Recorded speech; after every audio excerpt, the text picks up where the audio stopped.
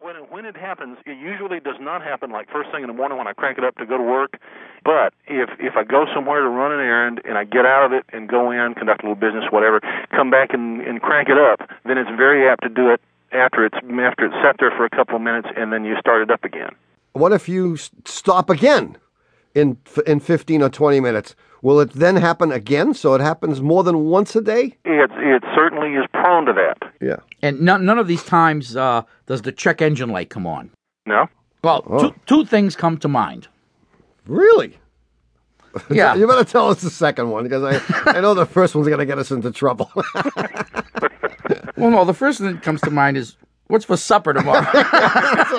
Well, we had a great homemade chicken pot pie at our house last night.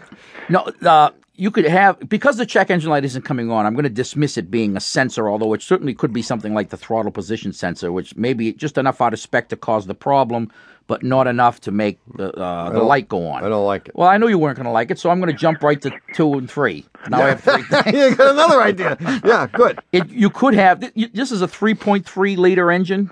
Yes, sir. Okay, you could have a bad coil. This has 3 pairs of coils. Okay, each pair is for 2 cylinders. Obviously, that hence 2 times 3. each, right?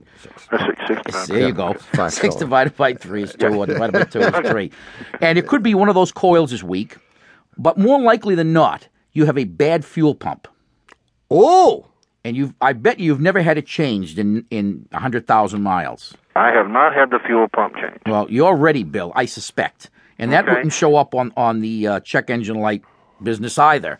But you can certainly have your mechanic put his fuel pressure tester, it's very easy to do on this thing, in the line and read the pressure and compare it to what the spec should be. And I wouldn't be surprised, and you can answer one question, which would cinch it. Are you the kind of person that lets the tank run real low between fill-ups? Well, not always, but sometimes it kind of works out that way. Yeah, well, if you do that enough, you'll damage the pump. Okay, like how low? Like with the E. where you're banging on the dashboard to see if the needle's broken. Gotcha. No, there is a low fuel light. Well, I know, and that always comes on or you don't get gas, right? Pretty much. I'll wait for that to come on. Okay. Well, there's a good chance then that it is the fuel pump, and that's easy to test. But if that doesn't prove anything, then you can go ahead and have your mechanic test the ignition system. Okay. Now, just for future reference, do I need to fill it up before the fuel light comes on as a matter of routine? Not anymore. When you get the new fuel pump, you might want to do that. In general, that's not a bad idea. Okay, so I'm really messing up majorly here by letting it tell me when to fill it up. I think so. Okay. See you, Bill. Thanks. All right, good luck. Bye-bye. Thanks for calling. You bet. 888 Car Talk. That's 888-227-8255. Hello, you're on Car Talk.Hi, this is Mary Beth from Albany, New York. How are you? Okay, So what's going on? I have a car/almost marital problem. Car/almost marital. Yeah. Are you almost marital? No, I am married. You are marital. Okay. My brother can take care of that in no time. Very good. Okay, here's my sad but short story. My husband changed the oil on the car for the first time, which was great. We thought we'd save money.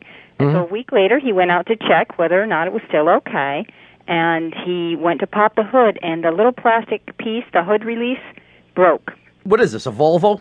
No, it's a 92 Audi. Voyager. Plymouth Voyager.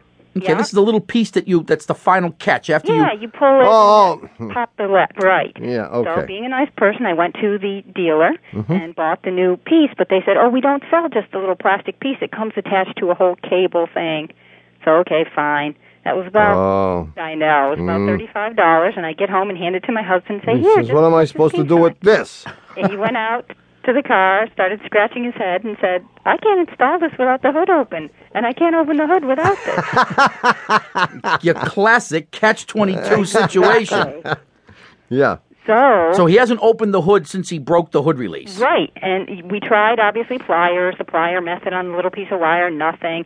We went back to the dealer and said, very funny, guys, how do we put this in? And he said, we can take care of that for you. We can take off the grill in the front. It's 2 hours labor. It's $65 to install this part.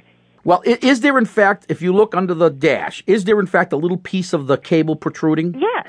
Oh. You're trying to grab that with a pair of pliers. We tried that, yeah. You need to go out and buy a pair of vice grips. We tried that, too. Oh, wow.